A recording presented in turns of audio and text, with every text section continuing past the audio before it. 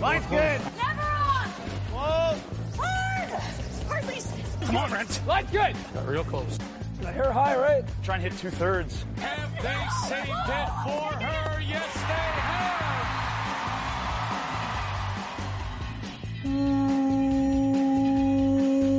Welcome to Game of Stones, everybody. I am Sean Graham Scott, alongside, as always, hello, Scott. Sean, what's going on? How you doing today? Big day, good day. Yeah, very exciting day here in Ottawa, at least. Scott, first day of the new guidelines, let's call them, here in Ontario, which has led to some increased police presence at the Quebec border, which is something we saw last spring, but first time on the Ontario side of it. But let's ignore all that.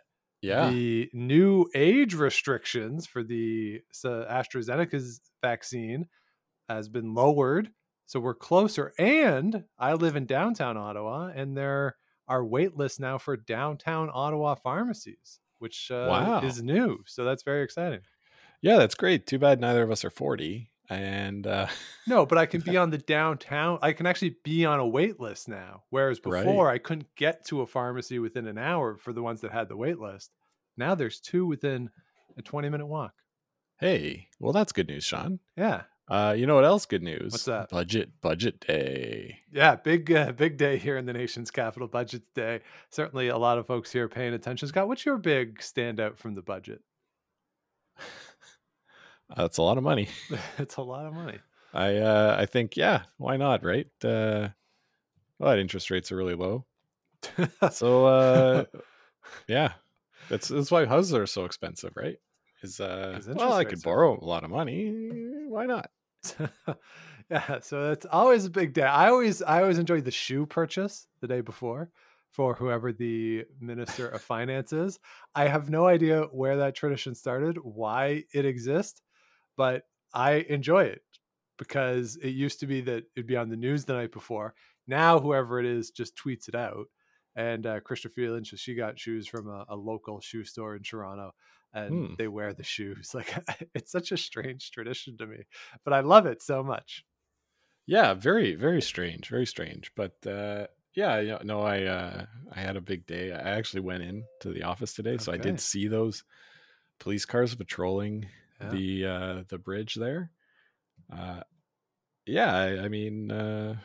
bustling day in Ottawa, despite what Doug Ford would tell you we're supposed to do. So there you go. But also a bustling day out in Calgary, Alberta, inside the curling bubble, the final of the Champions Cup, or finals, I should say, of the Champions Cup, the men's game this afternoon, women's game this evening, just wrapping up as we are recording. Scott, let's start right there on the women's side. Rachel Homan with a surprise appearance in the bubble, and then a surprise I'm going to play the first game, and then a surprise I'm going to play the rest of the games, and okay, I'm just going to win 3 weeks after having a baby while the baby is up with my mother sleeping and not really realizing what's going on because the baby's 3 weeks old. So of course the baby doesn't know what's going on. This is it's just insane.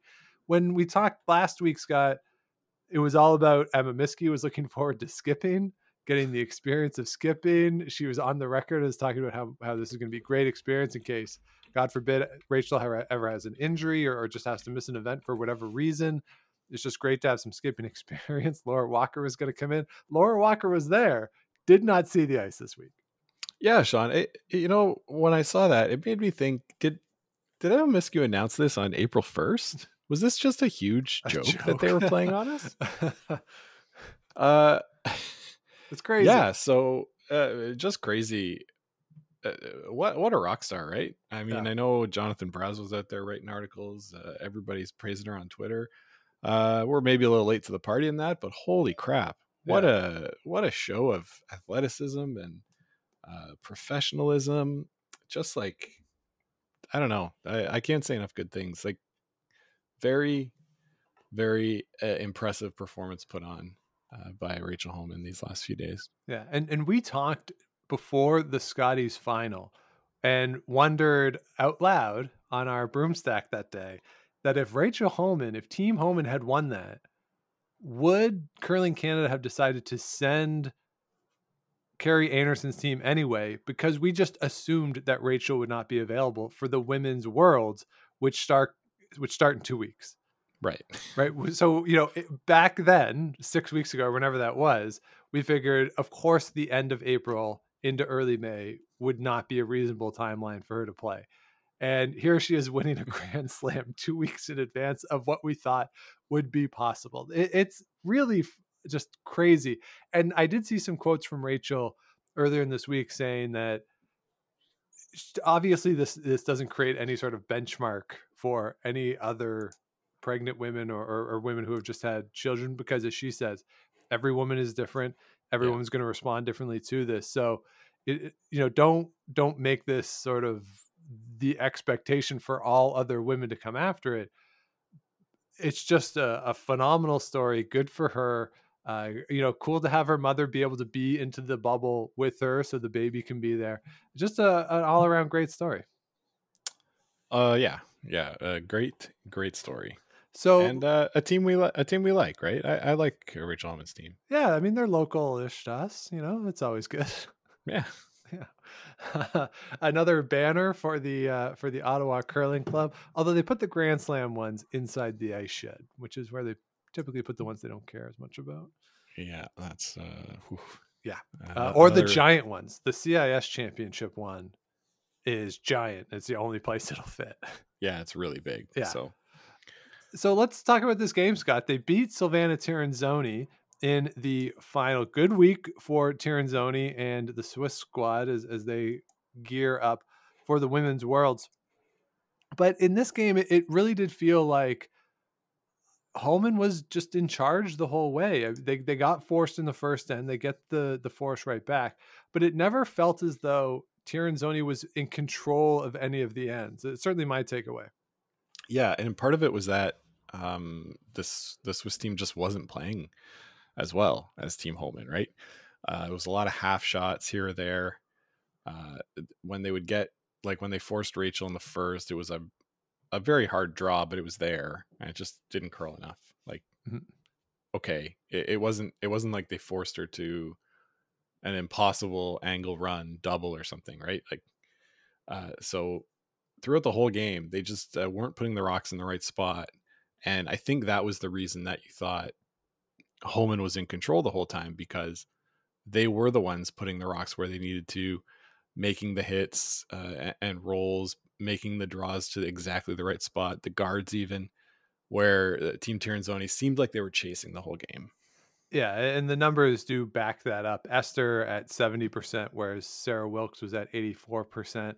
And actually, Silvana Tirinzoni herself at 70%. Emma also finishes at 84%. So you see those 4 rocks in the middle for each team. Notable advantage over on Team Homan's side. And you saw it in the 8th end, I thought, Scott. Silvana Tirinzoni, this actually was kind of set up nicely for the Swiss. And Silvana Tirinzoni on her first, she has a chance at a double to sit 3 behind 3 Homan guards that are kind of Christmas treat and not particularly useful if you're Homan at that point. But Tirinzoni comes out a little wide. She might have set it back a bit too. Doesn't curl enough for her. She gets the stone too thin. Fortunately, I guess for her, it does catch her own in the back, and she still has 2 in the house.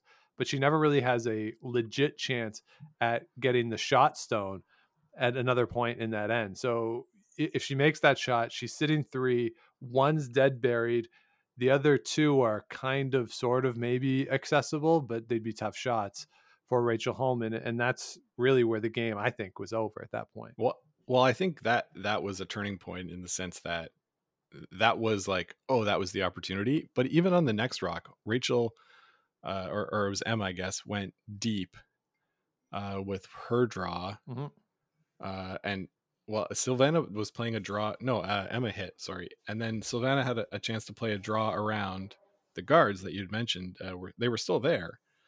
And she had the chance to play the draw around. And the sweepers weren't sweeping it at all. Yeah, and it crashed. It not only crashed, it nosed the guard. So She must have just got it going right away, and they were like, "Well, we're not going to save this. Why bother?" So I mean, there was still life in the game at that point, but then, once that shot happened, it was kind of like, ooh, yeah, pulling the plug on the support machine there.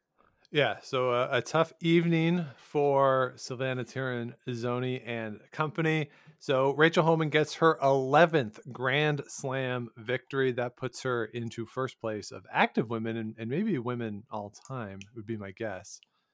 So not just active. I can't think of anyone who would have more. Maybe Jennifer Jones? No, Jones was listed at 9 on what I saw. Ah, okay. And she is still active. Oh, right. That's a factor in that. So elsewhere across the women's draw, I kind of like the 16 playoff format. I don't think they'll stick with it, but I do like it. If we're looking at the semifinals, we had a great run for Tracy Fleury, making her first appearance in the bubble. Of course, Chelsea Carey skipped the team back at the Scotties. Tracy Fleury was there, runs through undefeated the round robin ish part of the event, but falls to Tirinzoni 7-4 in the semi. She had a shot maybe on her last one in the semifinal, just couldn't quite get it where she needed to. It was a big hit, I believe a double that she couldn't quite get there. But a fun week for the team. They talked about how just great it was to be together in person again, and obviously played really well in the 4 games in the round robin. So nice to see them back together. Any takeaways from that squad, Scott? Yeah, it was nice to see them back together, firing on all cylinders. They had a pretty good run at the beginning of the Scotties and sort of ran out of steam as it went on. But this team is really good, and they won. Didn't they win a Grand Slam last year? Yes. Well, yes, 2019, the fall of 2019. Yeah, the one in North Bay. I think so. Yeah. Yeah.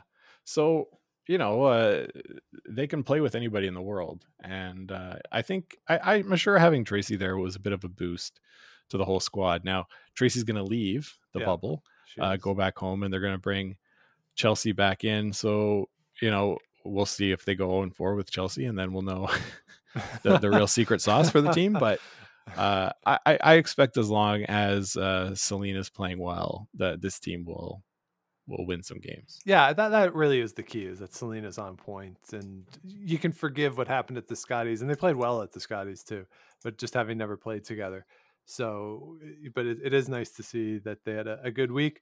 In the other semifinal, Rachel Homan beat Carrie Anderson in a rematch of the Scotties final. Carrie Anderson didn't have a shot on her last one, I don't think, but threw it hard, because why not? But I don't think there was a shot there in that last one of the semifinal games. And you could see a lot of the other players. It was the last game on the ice. A lot of the other players were standing around looking and thinking. You could sort of see the looks on their face of like, maybe, how curlers do, is they like to stand around.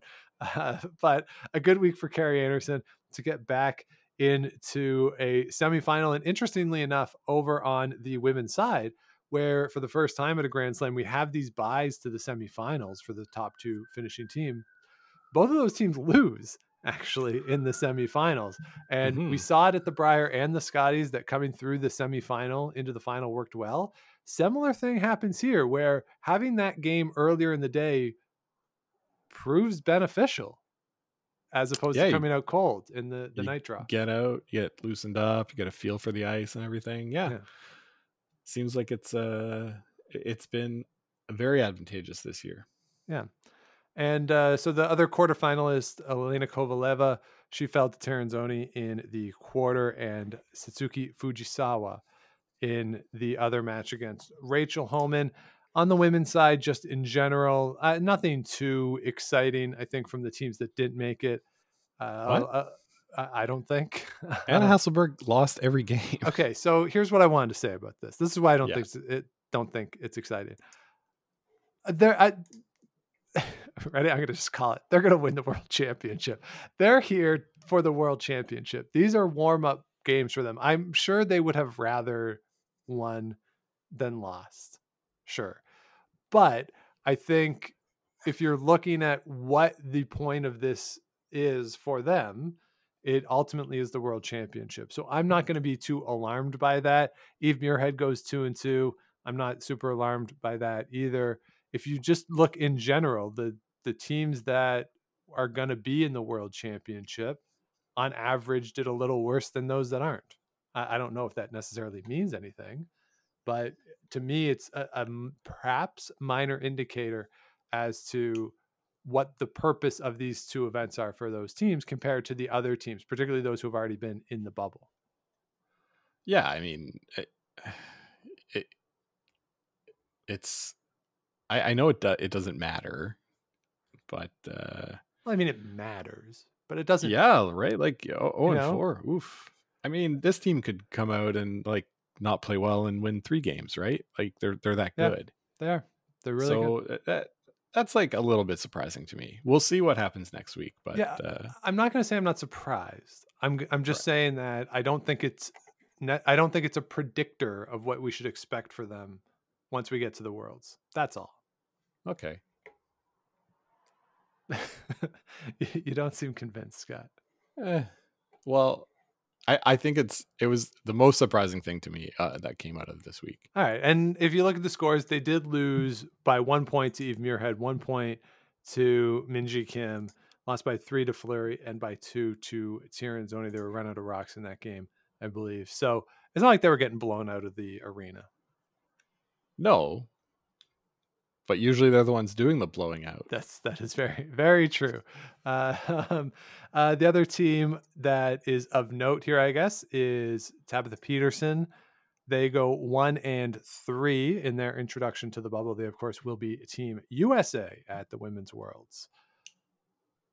Yes. So it's an interesting team just in that, I mean, we've seen them before. They have Olympic experience, a really good team, but I don't know what the expectations are for them or what. I'm sure their internal expectations will be to make the playoffs, get that Olympic spot for the United States. But the external expectations, I'm not entirely sure what they are. I don't know what I would expect from them either. So it'd just be interesting to see as they move forth and now into the Players' Championship, how they are progressing as we get to those Women's Worlds. Yeah, if they can, get a couple more games under their belts then and go in feeling good, I think that would bode well. That would go a long way. Yeah. It's a new lineup too, so yeah, you got to get used to that kind of thing. Absolutely. So overall, women's side, fun week. Good to have all these teams back. Enjoyed that, and just obviously Rachel Homan though is the story. Even if she lost that game, she might have been the story of the week. So an 11th Grand Slam for Rachel Homan.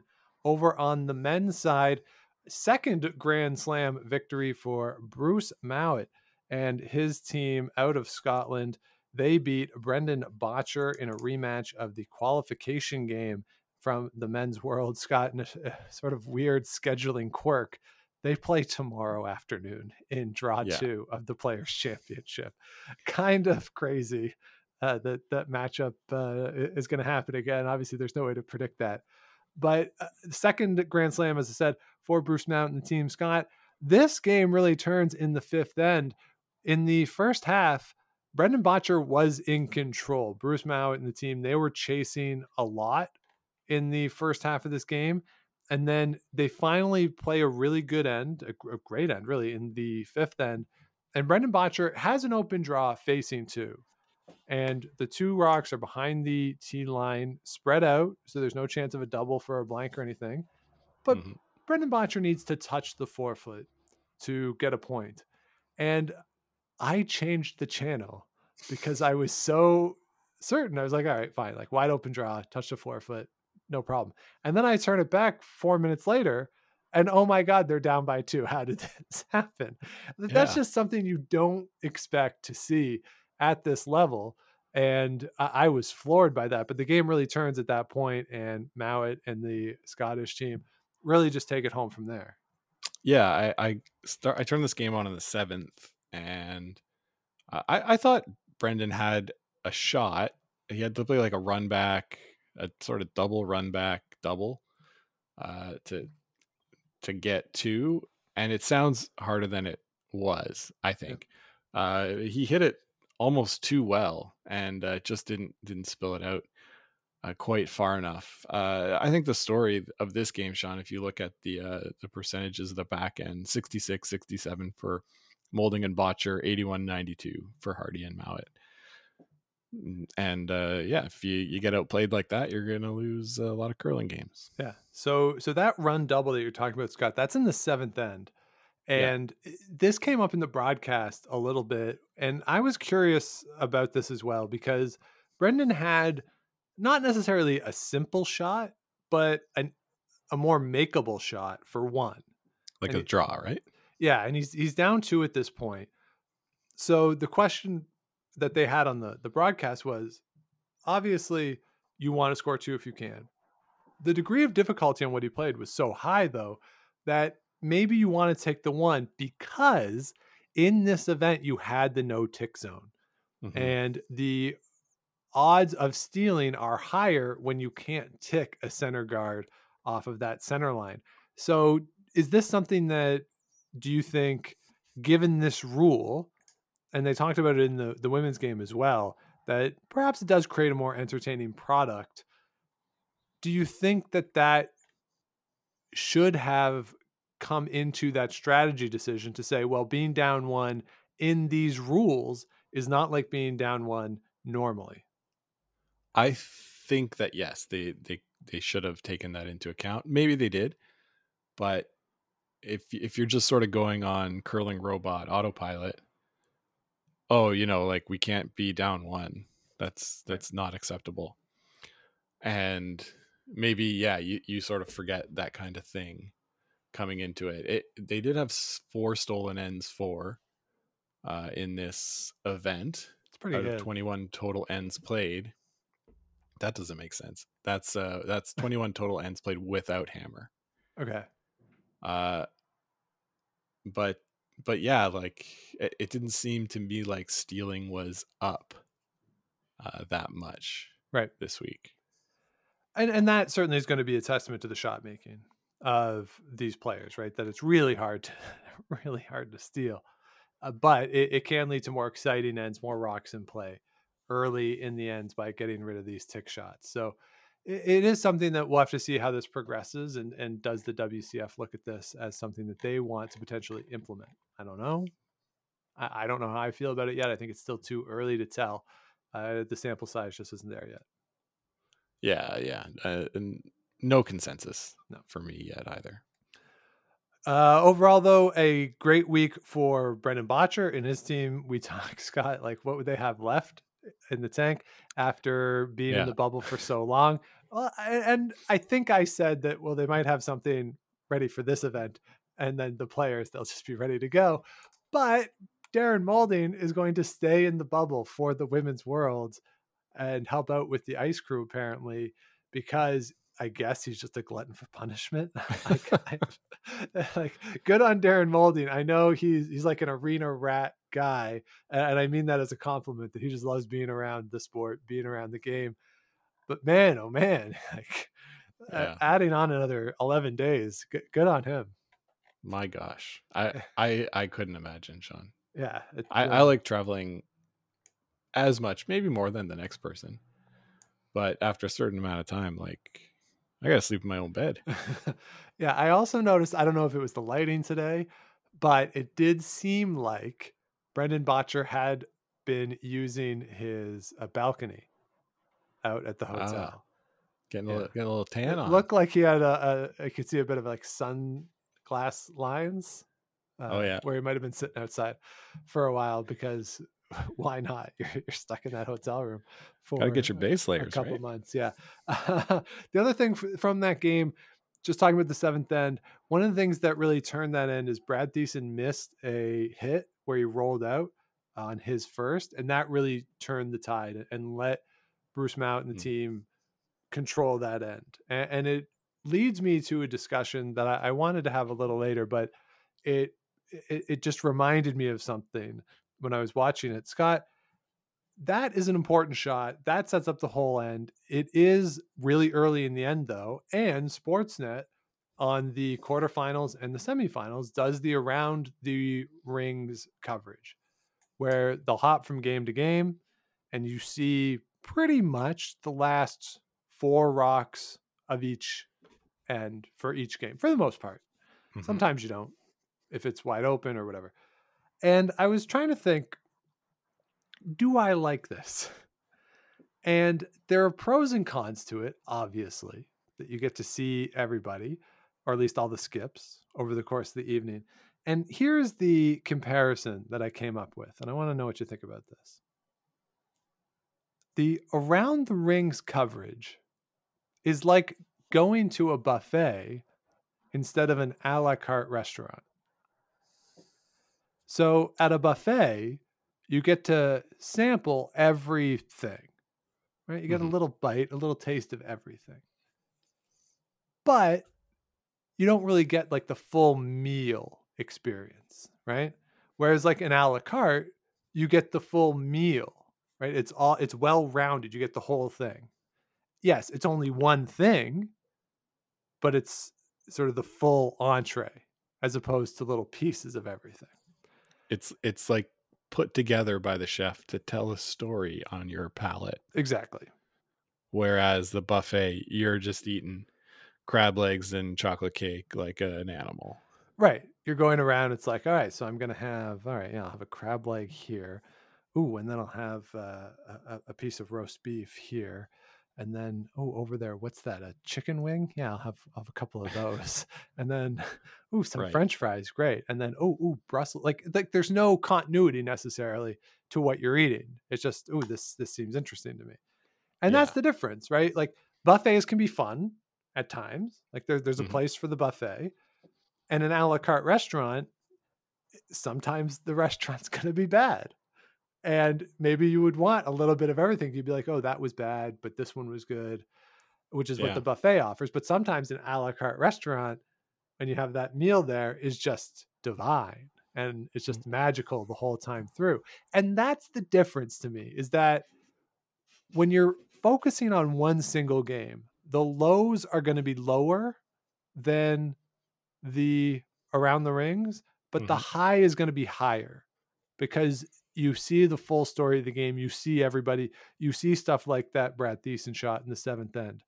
And that's the comparison that I came up with. What do you think? Not bad. Not bad. I kind of like that idea. It's sort of like though when TSN would go to Kathy's update, she provides the context of, so-and-so hit and rolled out, and that's what set up this. Yeah. And for me, sometimes that can be enough. If I care more about the game that's on TV, sure, that's enough. If I care more about the updated game, sure, I wish that there was more.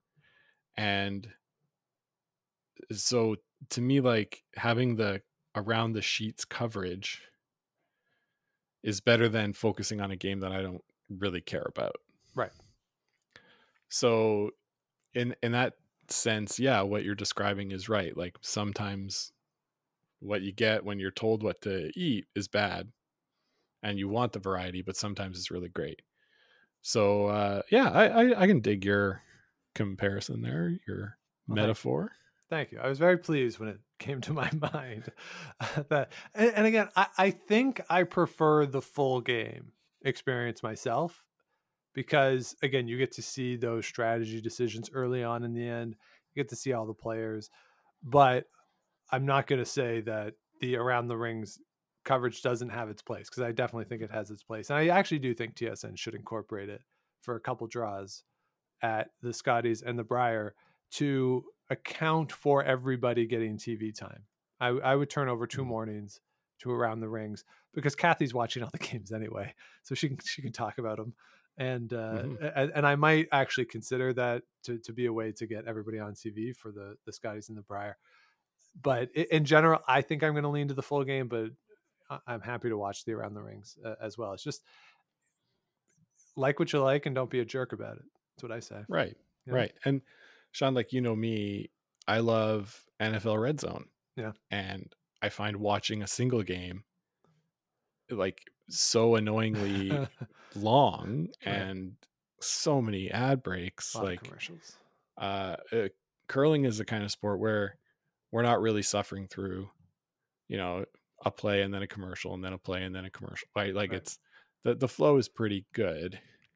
And Yeah. so it's not benefiting from that kind of rapid action that something like NFL football is. Yeah, I find sports where there's a natural break in the action, the commercials are less annoying. So Yeah. baseball falls into that to a certain Yeah. degree. Sometimes football, when they have to change ends and stuff, it applies. Curling, certainly that applies. You got to get the rocks off of there and Yeah. get set again. Whereas in hockey, when they just stop and flip that light on, you're like, what are you doing? Mm-hmm. There's no reason to have a break here. Same with basketball. Occasionally where they just stop, where the coaches don't want a timeout, but there's a whistle and now we got to go to commercial. So yeah, curling falls more into that baseball end of the spectrum. So yeah, it was just something that I know there's been a lot of discussion of the Around the Rings coverage, and certainly we'll get a chance to see more of it this week as the next event comes up. Scott, was there anything else on the men's side of the event here that really stood out to you? We had a great week from Gushue. He doesn't lose until the semifinal game. We have Cooey into the semifinal nip and tuck game against Brendan Bottcher until the seventh end, where Brendan Bottcher is able to blow it open. Just the Cooey team couldn't quite get the rocks in the right spot in that end. We had John Morris moving to the third position in full for this event. He, of course, was in the house with Kevin at the Briar, but BJ was throwing third. They switched that up with John at the third position. An amazing quote from Jonathan Brazeau. He transcribed John Morris explaining why they made this decision. Go look at it because I won't do it justice. But it's just a stream of consciousness John Morris thing where if he was in front of you saying it, it wouldn't sound weird at all. But when you read it, it just it sounds it's bonkos to read it. Just total stream of consciousness. Very good. And I think when that team was announced last year, my initial thought was that, BJ's going to play second and John's going to play third. And I was like, we'll see how long that lasts, the way they drew it up. So there you go. It lasted one event. Yep. Yeah. And when I say bonkos too, I just want to clarify, like, it's because John Morris loves the sport so much that he just sort of runs on this stream. It's a great quote. I also note that in the semifinal game between Gushue and Bruce Mount beat Gushue on a shot not dissimilar to the shot that Brendan Bottcher beat Cooey on in the semifinal of the Briar, an angle raise to win the game. So that is the key in the bubble, apparently, on the men's side. Win your semifinal with an angle raise, and you'll be fine. Yeah, and that was him beating Matt Dunstone, of course. Oh, excuse me, yes. In the semifinal, because he beat Cooey in the final. My apologies. Thank you, Scott, on that fact check. Elsewhere across the men's side, tough week for John Epping, going 1-3. Of course, Ryan Fry's not there, so really tough to integrate a new player in this setting with Colton Long. I was a little surprised, though, Scott, and I'm just curious as to what you thought about this, as to whether or not they should have, or maybe they did, consider changing up the lineup and having either Matt Cam or Brent Lang go play third, because Colton is a front end player, right? Great player at the front end and certainly in the mixed doubles. And I thought maybe you would consider moving Matt Cam back or Langer back. Yeah, you could think of that, but maybe want to keep those guys in the roles that they're in now to keep working on it. Obviously, Matt Cam played third for John for many years. Yep. Well, a few years anyway, and is capable of doing it. But yeah, I don't know. All right. No one knows. I don't know anything more than that. Knows. Elsewhere, good week. Nick Edin, he goes 3-1, loses to Bruce Mount in the playoffs, and a few people be like, "Oh, it's a revenge game." I'm pretty sure Bruce Mount would have rather have won the gold medal game, probably, in the playoff game. But Elsewhere, yeah, tough week for Gunlickson. He goes 0 for in the bubble, as does Peter de Cruz. Perhaps a bit of a letdown after the World Championship for them. They are unable to get a win. The reconstituted Team McEwen goes 1-3. Certainly a challenge with only 3 guys out there and trying to integrate a new player at the same time. But they're full fare for that. Like, great effort, good for them for going in there, and certainly a tough field. Absolutely. Not easy to do at any level, and let alone at this high level event. Yeah. So one other thing that I wanted to mention here, Scott, the tagline for the Champions Cup. Are you aware of what it is?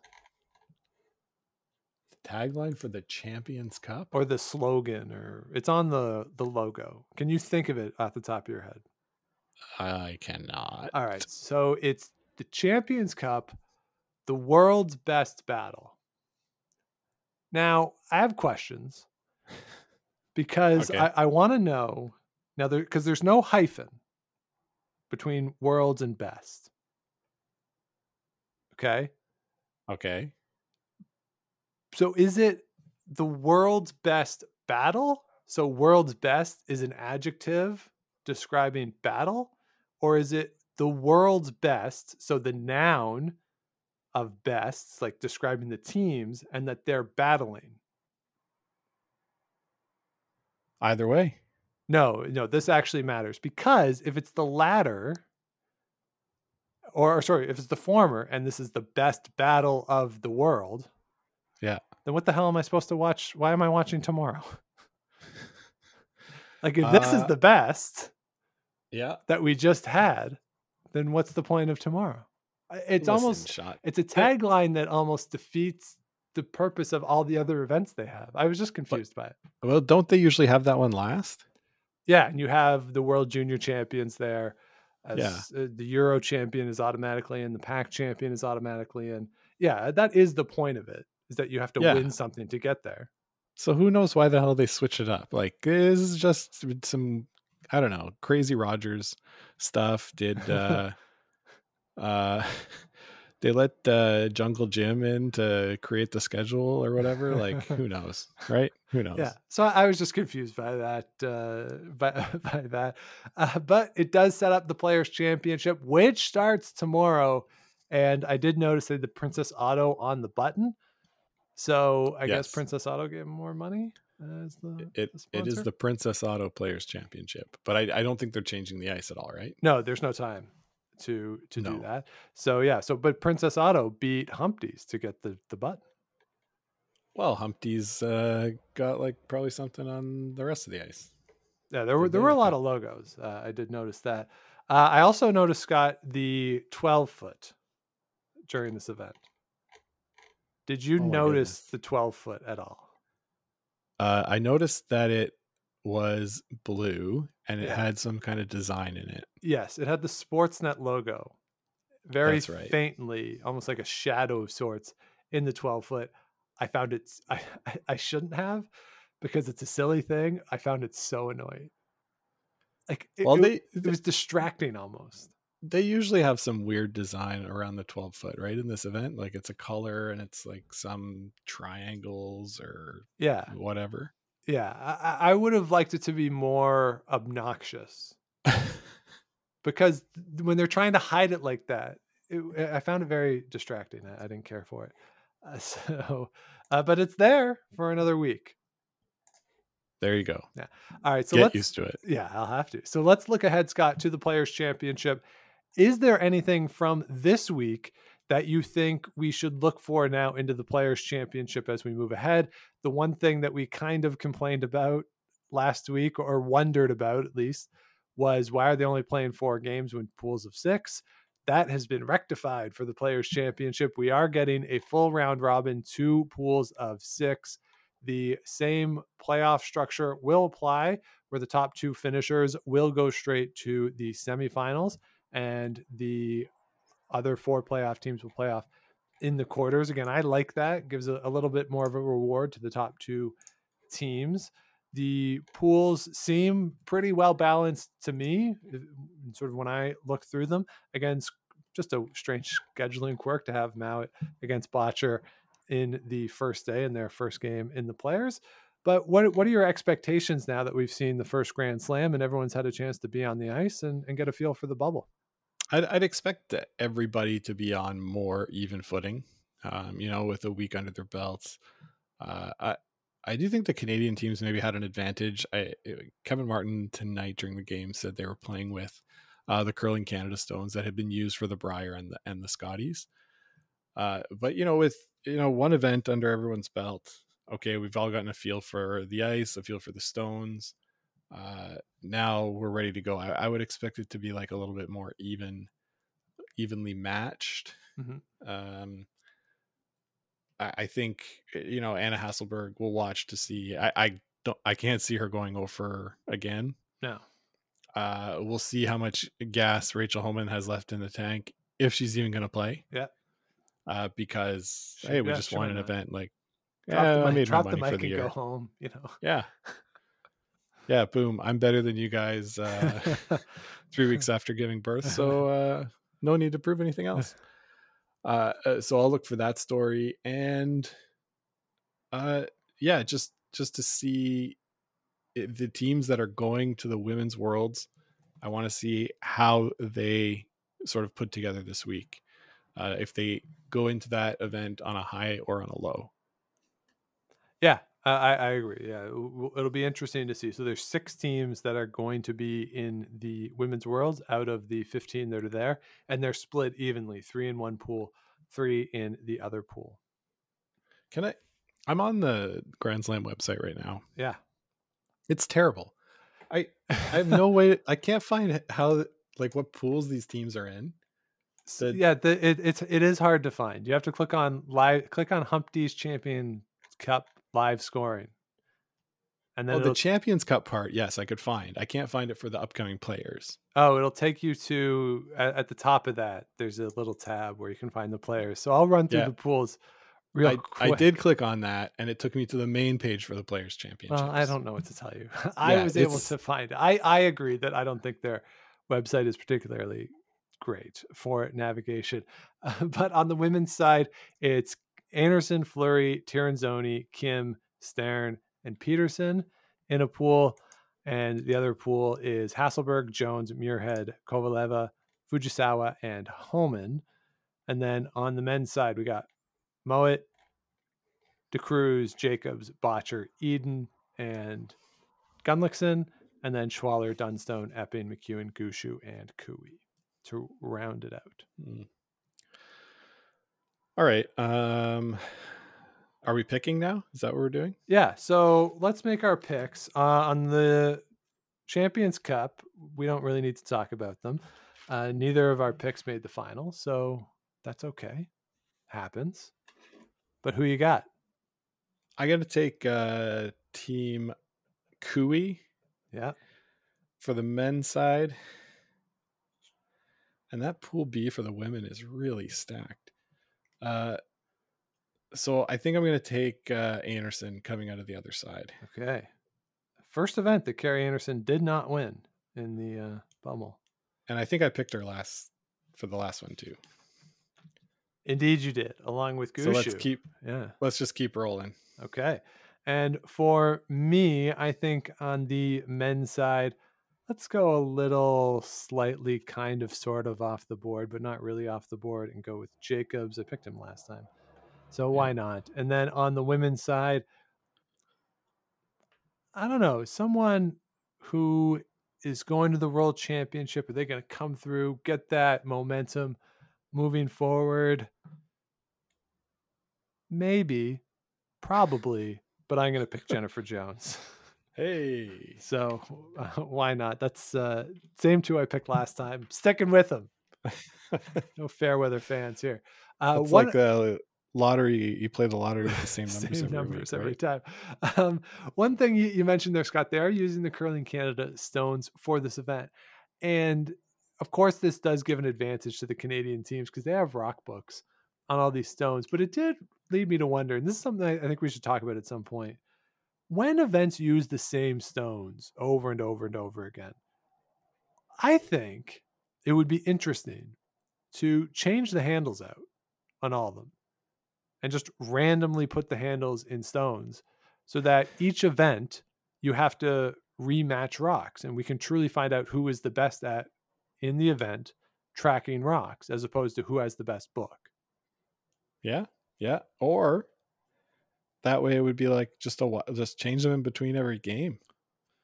Nobody knows what the hell they're throwing. You could do that too. But then it'll come down to who's the best player. Hey. Yeah. But it does strike me that these rock books, and you saw it during the Men's Worlds, is I believe it was Colton Flash gave Brendan Botcher the rock book on the WCF rocks that he had.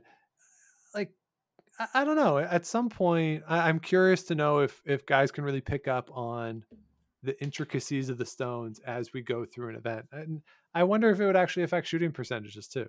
If having to learn the stones as you go through, if that would make a difference. Something I've wondered about today. Yeah, and I mean, if you're going to do that, maybe then don't touch them either during the event, right? Yeah. But when you do that, you do kind of have to learn the rocks a bit again as you go. I mean, more of a minor change, but it could be interesting. Yeah, just something I thought of during the evening game and something to think about, and maybe something. We have a rock episode idea in the summer book, so I'm going to add that to that discussion. So hey Sean, before I let you off the hook here, Wikipedia has Jennifer Jones winning 15 total Grand Slams. Okay, there you go. But these include Autumn Gold, Curling those Classic, don't count. No, those don't count. Canadians. No. Well, they used to count as Grand Slams. So yes, they used to count when the Grand Slams, the branded Grand Slams, didn't let women play in all the events. That is true. Back in the dark ages of 2014. Terrible times. And even after Sportsnet Bottom, it was a few years, right? Sportsnet Bottom, 2009, 2010? Yeah, I think it was. They didn't come all to do all of them until 16. Yeah, around then. Yeah. So yes, those other events did count, but on that graphic that they showed at the end, clearly they didn't include any of those events in the total.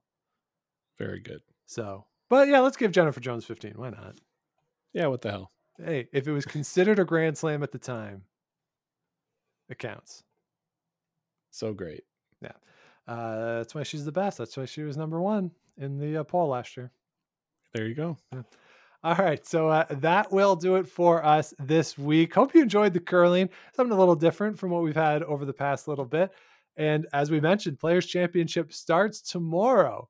We're about 15 hours away as we record this from the start of the Players Championship. No TV coverage until Wednesday, and no morning draws as we go through the week. Tiebreakers will be at noon Eastern time on Saturday if necessary. They are going deep prime time on the semifinal again, so it'll be a 10 o'clock tip 10 Eastern o'clock. time on Saturday night for the semifinals. I'm assuming that is to not run into pucks, but I don't know. Well, the semifinals were 10 o'clock last night, right? Yes, they were. So, but originally scheduled to be Saturday night. Yeah. So, I don't know. But hey, Sean, spoiler alert, I didn't stay up. They rebroadcast it this morning. Ah, nice. Yeah, it was great. So there you have it. Enjoy the Players Championship, everybody. We'll be back with you after the Players Championship to talk about all the goings on from Calgary as the final Grand Slam of the season wraps up, and then we will turn our attention to the 2021 Women's World Championship, which will kick off 4 days later. Scott, we had no curling for a year, and now it's just event after event after event. Go. And we're just watching. Yeah. I don't know how the players feel. Yeah, right? It's a little numbing. Yeah.